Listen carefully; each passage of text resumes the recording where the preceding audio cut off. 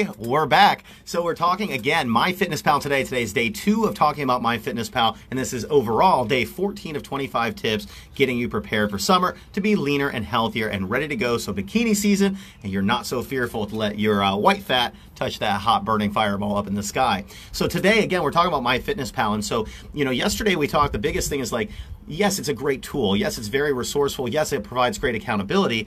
But just like with any tool, if you don't use it properly, it's not going to help you. I could take a shovel and start beating the heck out of a nail. It's probably never going to get into that wall correctly. But if you use a hammer for the nail, it'll work out great.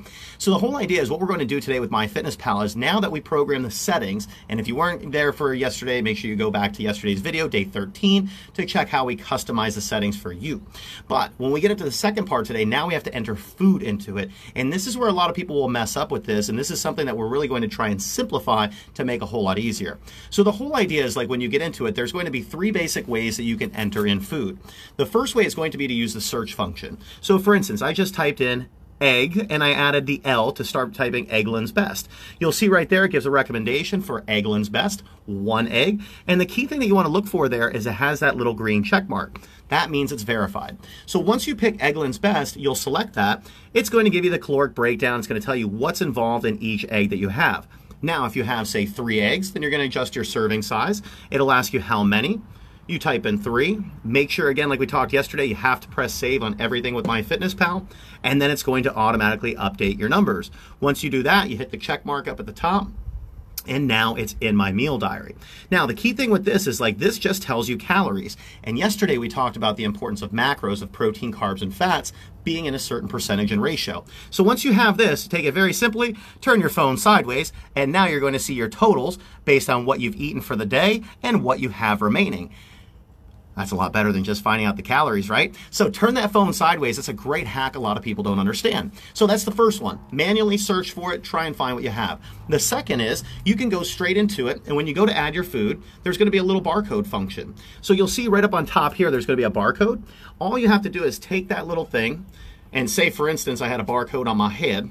I would be able to take it like this, scan the barcode, and it would tell me all the nutrition in my eyeball right there. So that's the second way to do it.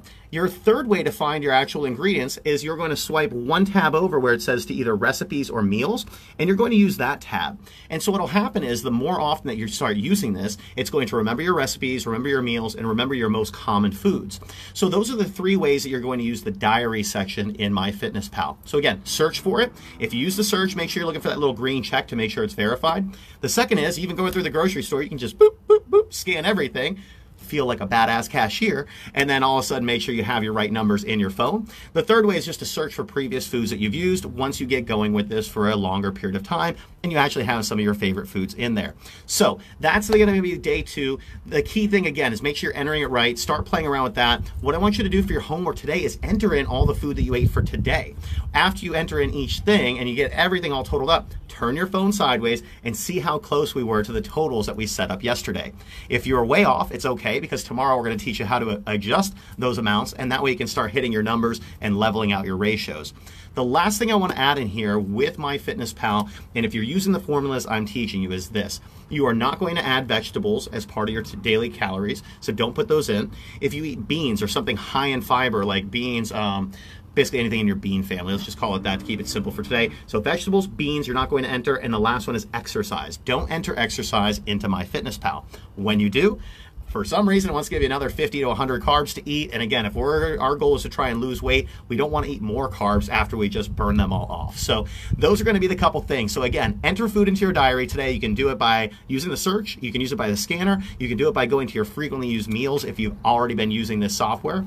The next thing is when you're entering your meals for tonight, get all the way through to the end, turn that phone sideways and see how close you were to your numbers. And then finally, don't enter vegetables, beans, or exercise, and you are on your path to using MyFitnessPal successfully. So tomorrow we're going to teach you how to take a shovel and hit a nail into the ground. No, not really. Tomorrow we're actually going to teach you how to adjust your ratios, like we said, adjust portion sizes, and you're going to start to get closer and closer and closer to your perfectly customized diet. And your accountability tool, which I said yesterday, is like me on your shoulder telling you what's right and what's wrong all throughout the day when you're making your food choices.